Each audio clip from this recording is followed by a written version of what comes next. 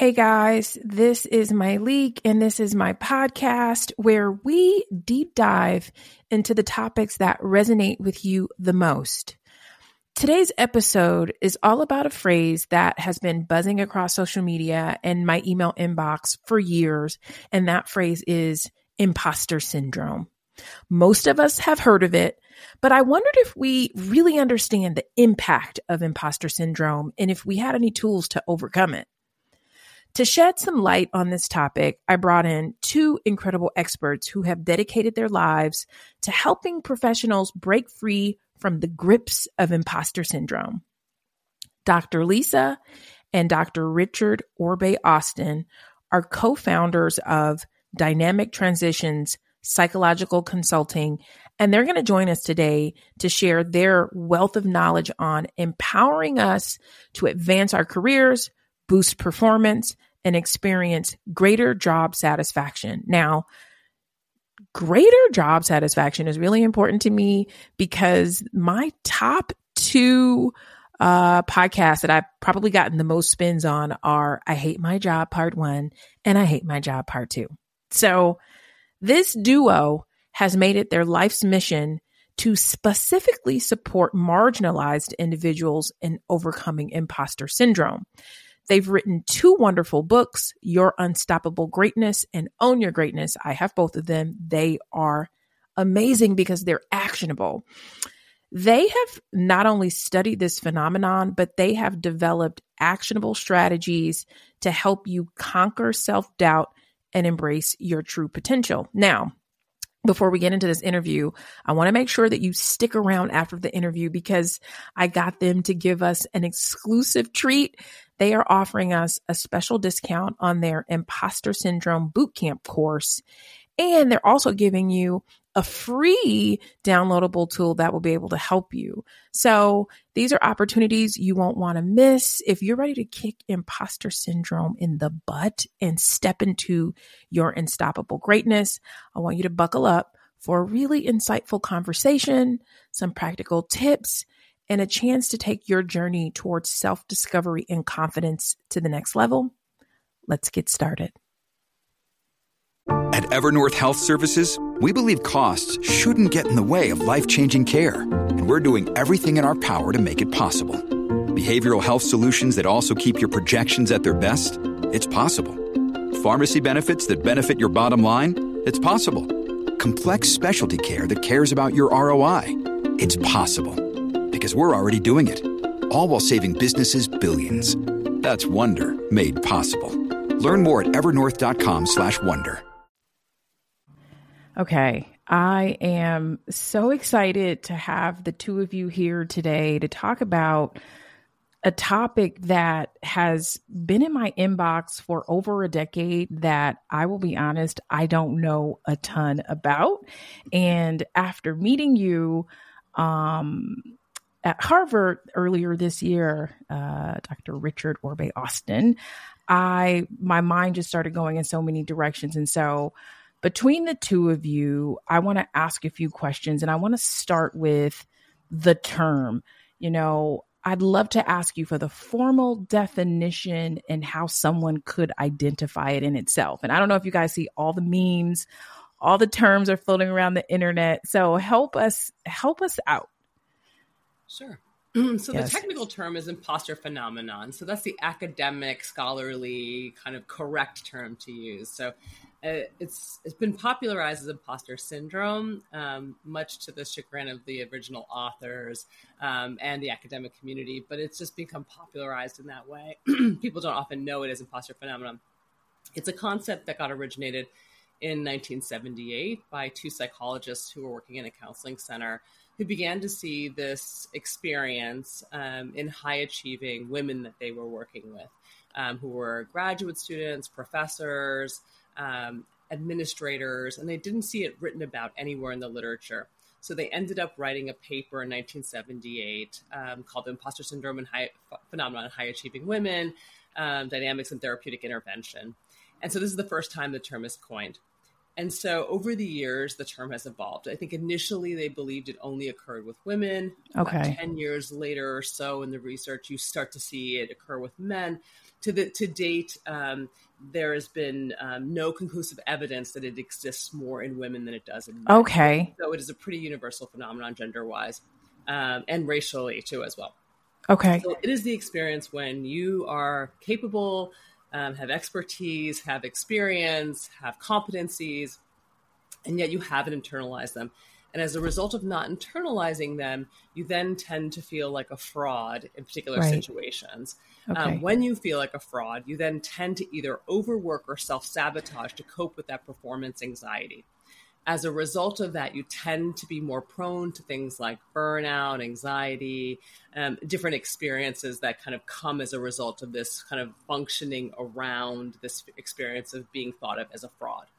Okay. And so that's generally sort of how we take a look at it. Yeah. And so just to add quickly, it does not mean that you're an imposter. It means the opposite, right? It means that you feel like an imposter. You discount praise. You attribute your success to luck or someone who, you have a good relationship with.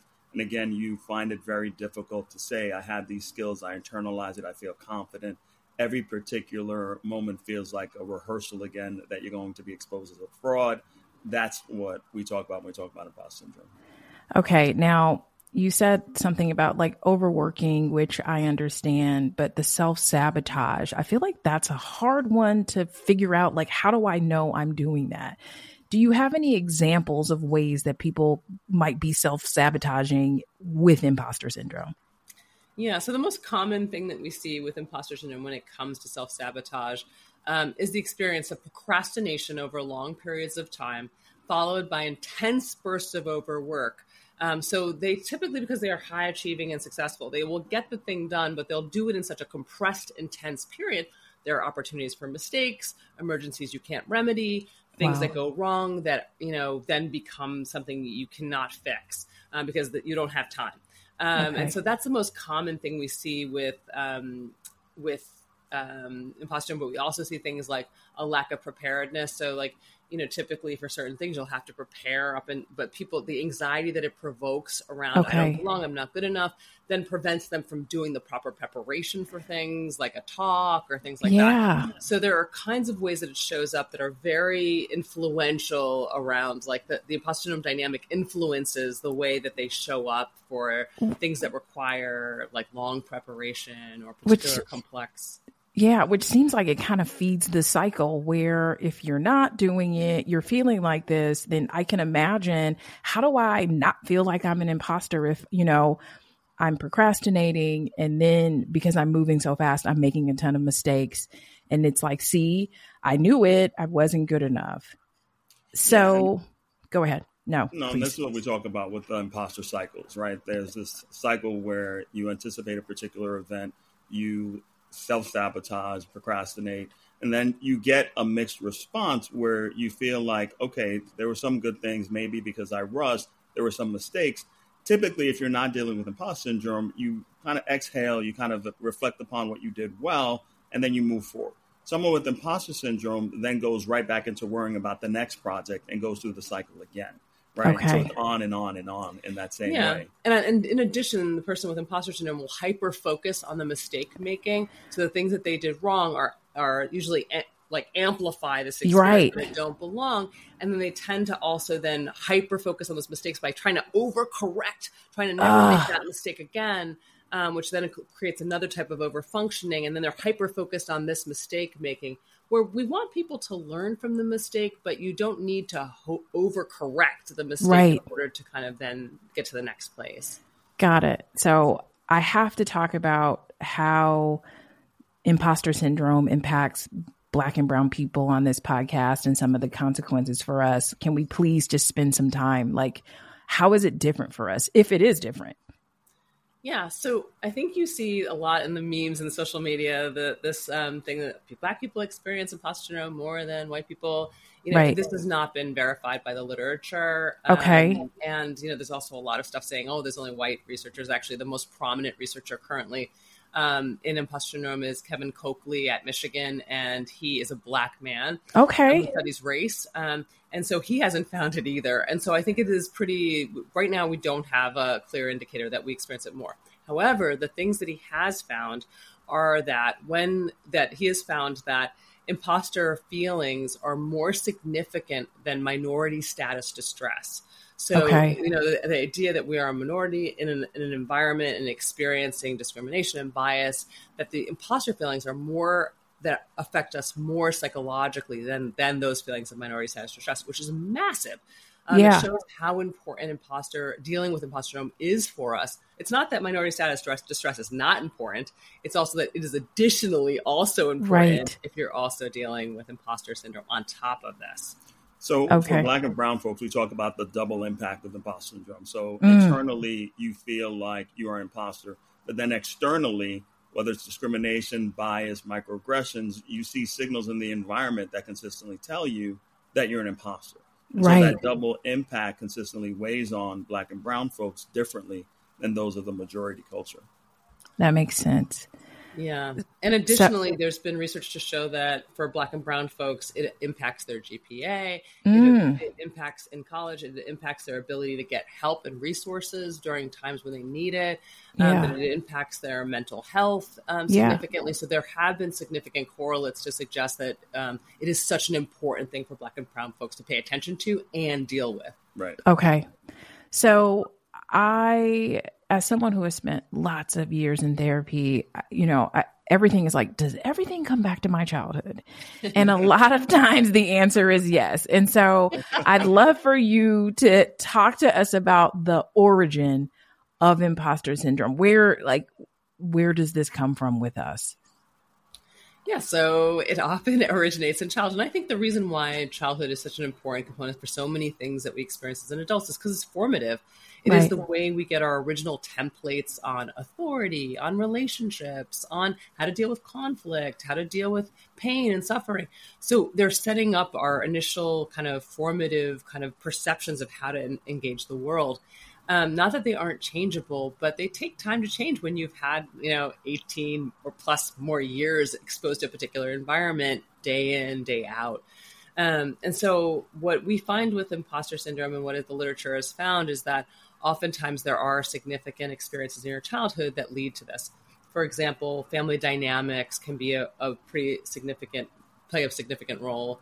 If you had a family that was kind of had trouble dealing with conflict, and as a result of that, you had to be the good kid in the family. You had to be the one doing the right thing. You didn't want to cause more of a stir in the family.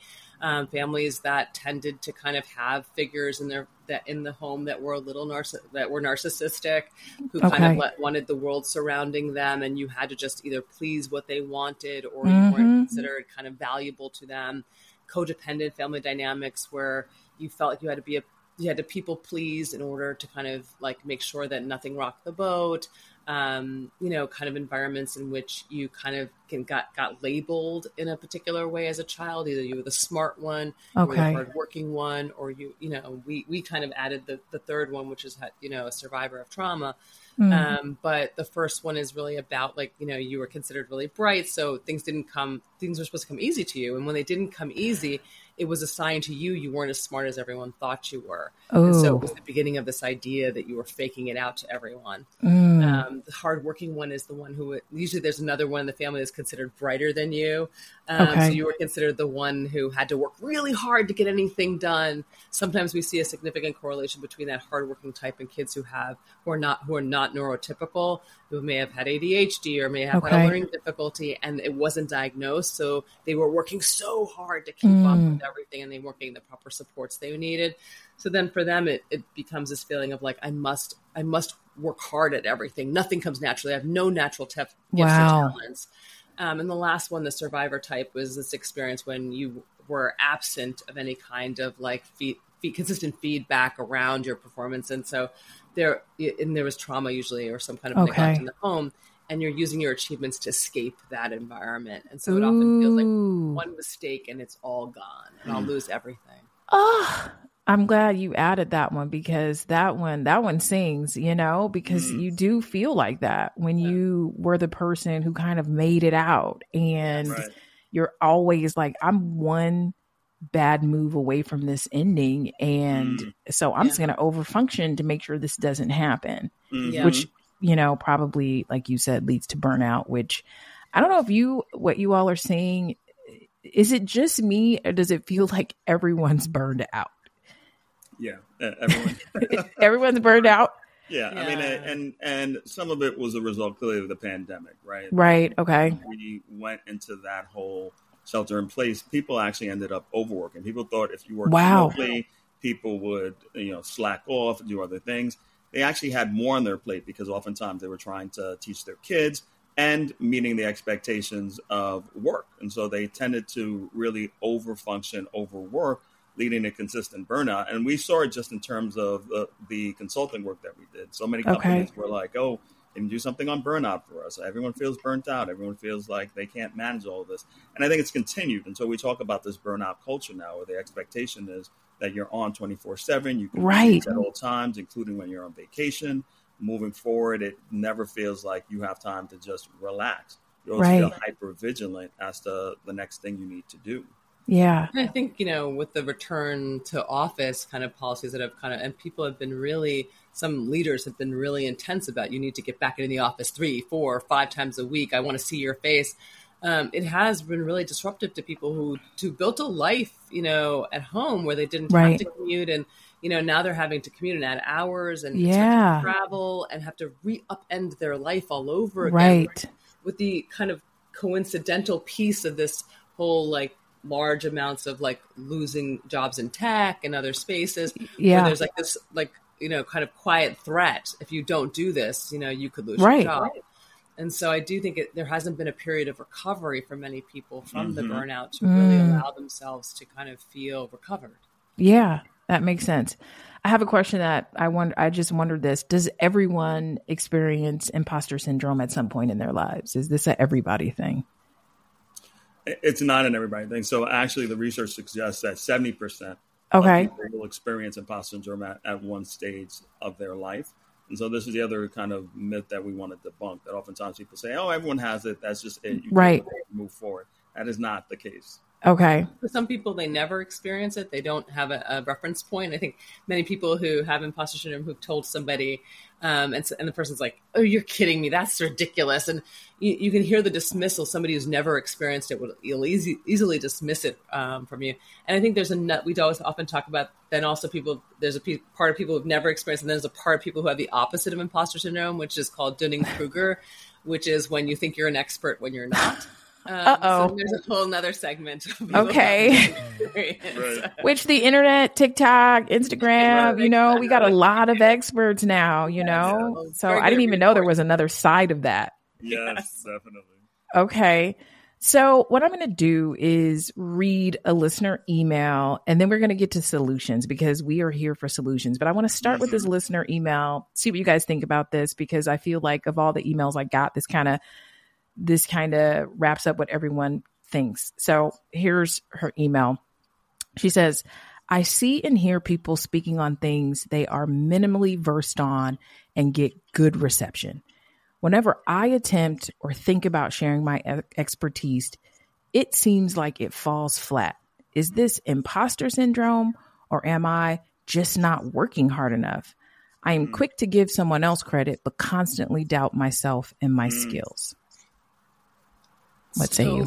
I would say to the first part of the question around whether people are receiving your you're kind of sharing your expertise in a particular way, in a good way. I don't think that's imposter syndrome. That just may be sort of like how you're delivering your message, and how is it being heard, and really being able to get some potential coaching advice or from a mentor, somebody that can help you think about how to get more people to hear your message. It reminds me when we first started on social. We had 800 followers or something like that. And I was beginning to do videos, and they were going nowhere. And I was really having trouble. I was like, I know this stuff. I know this. And and it wasn't getting well received. And I really had to do some inner work and think about sort of I'm doing it the way I would want to, but clearly people are not responding to it. I have to think about, and so I did play with many, many different types of ways of communicating the same message to get a different response. And then eventually hit upon different methodologies, but it took me being way outside of my comfort zone to do that and playing with different ways of having someone else hear my message. So I do think that part isn't. The second part, I'll let Richard handle, does sound like it. Okay. Before we get to the second part, the first part, what's interesting and what I'd ask the reader is, what is the evidence that it falls flat, right? Because sometimes when you have imposter syndrome, you have these automatic negative thoughts where you mind read and say, oh, people didn't receive that well. People are stupid. People are not receptive to what I'm saying. Where's the data? That's what we always talk about, because sometimes we have these automatic negative thoughts that aren't actually based in reality. And so to counter them, you really need to think about, is it that, you wanted feedback, they didn't give you any feedback, people start looking away or looking at their watches, or what is the evidence? Or is it just you feeling like, oh, I don't think that they received it well, even though people were receptive to it. Because sometimes, again, it may be in a room of 20, 19 people receive it well, and that one person didn't. And you're like, oh, okay, I'm going to on that negative person and feel like it fell flat. And so that's one, right? Okay. And so if the evidence is there, then back to what Lisa said is certainly, thinking about it not from the imposter syndrome framework. Second part of the question is one of the typical aspects of imposter syndrome, where you overestimate others and underestimate yourself, right? That's a classic hallmark of imposter syndrome, where you feel like everyone else is so much brighter, everyone else is working harder, everyone else is doing so much more than I am. And so really being able to contest that as well will allow you to conquer imposter syndrome and really disrupt that type of narrative and that type of thinking. Awesome. Okay. So I'd like to ask for some ideas on tools, some tools we can take with us in this podcast when we feel triggered. And then after that, what are some ways to overcome this? Can we overcome it, or is it something we just deal with? Yeah. So I will say, first of all, we're going to give your listeners our toolkit. So they'll actually have a concrete toolkit. Okay. We're giving you a toolkit. We love that. So one of the pieces of the toolkit, for example, around the email question from your listener, is around sort of chronicling your actual accomplishments and successes.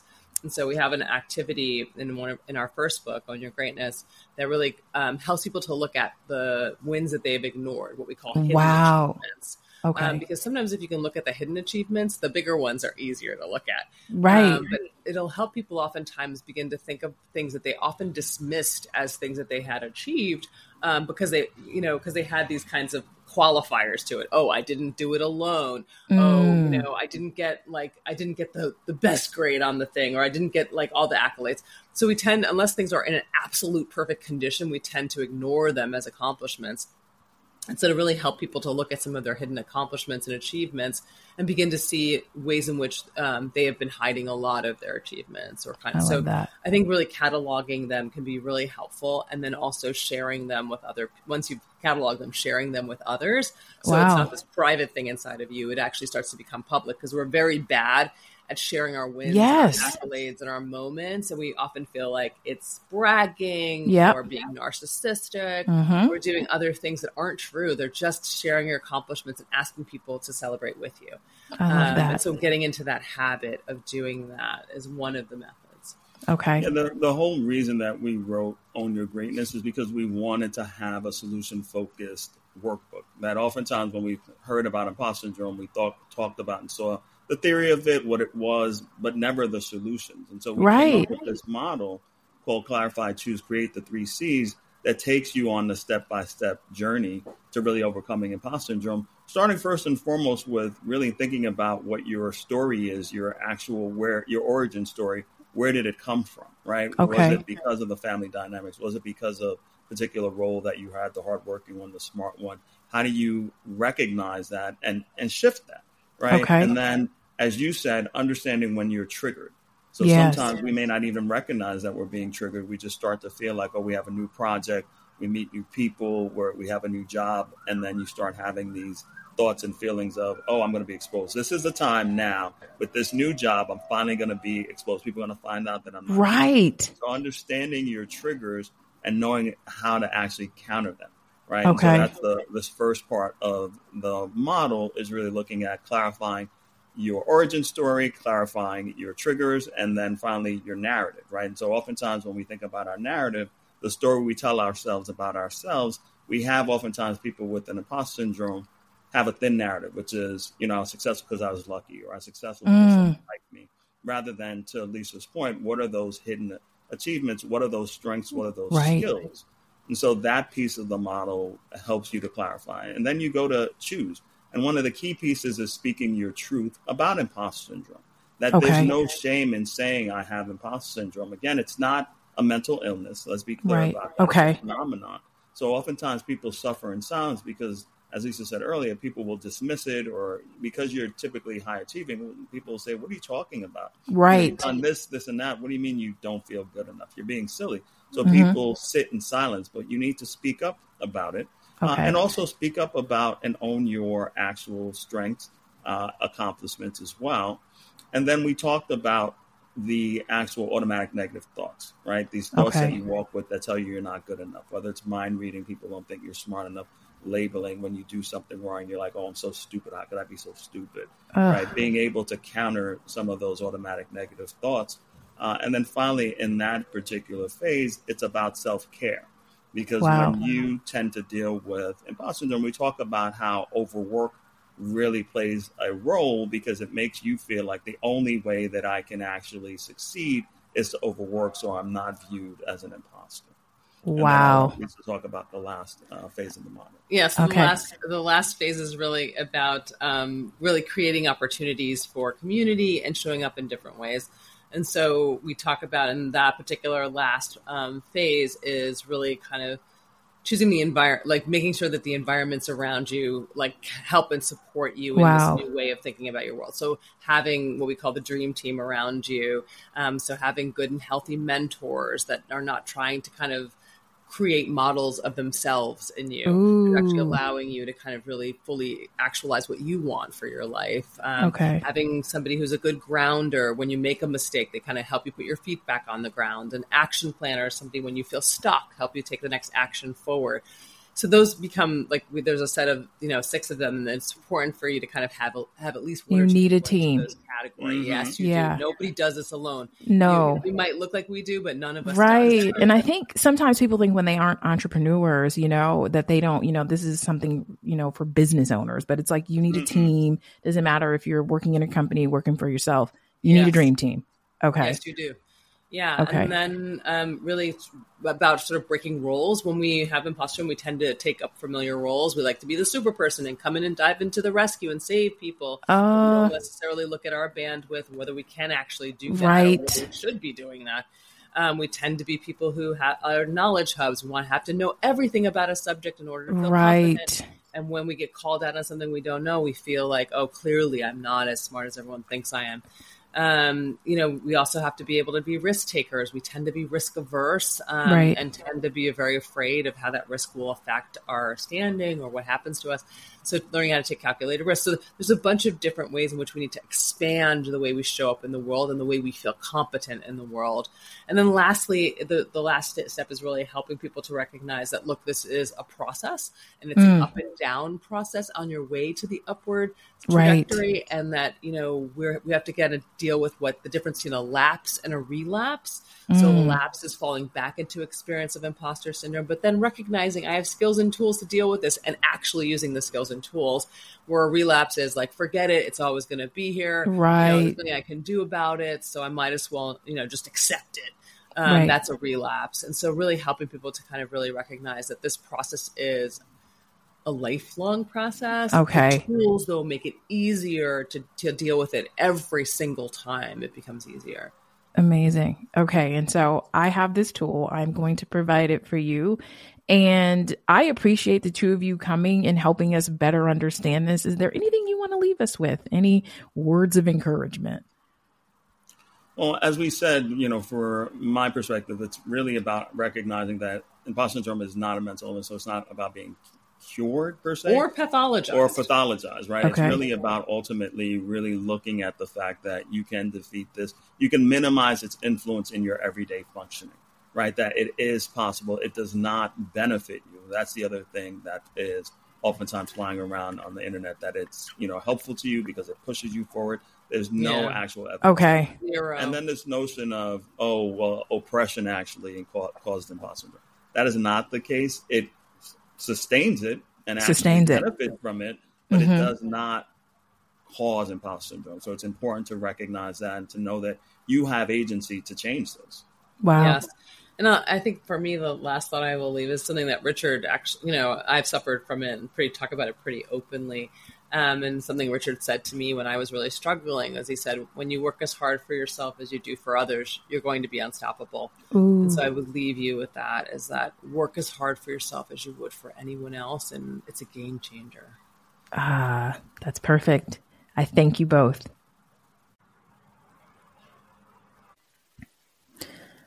What a conversation. How insightful was that talk with Dr. Lisa and Richard Orbe Austin? There's so much to digest from that interview. And as promised, they are generously offering my listeners a valuable toolkit and an exclusive 20% discount on their Imposter Syndrome Bootcamp course. Now, to grab your free toolkit, you want to head over to ownyourgreatness.me/toolkit. I'm going to say that again. It is ownyourgreatness.me/toolkit. And for that 20% off of the boot camp, you want to go to ownyourgreatness.info/myleek. Once again, ownyourgreatness.info/myleek, MYLEIK. I don't want you to miss out on these incredible resources to own your greatness and conquer imposter syndrome once and for all. This is Myleek. You know where to find me. I want to hear what you think about this episode. So tweet me, thread me, Instagram me, do those things. I will talk to you all again soon. Until next time.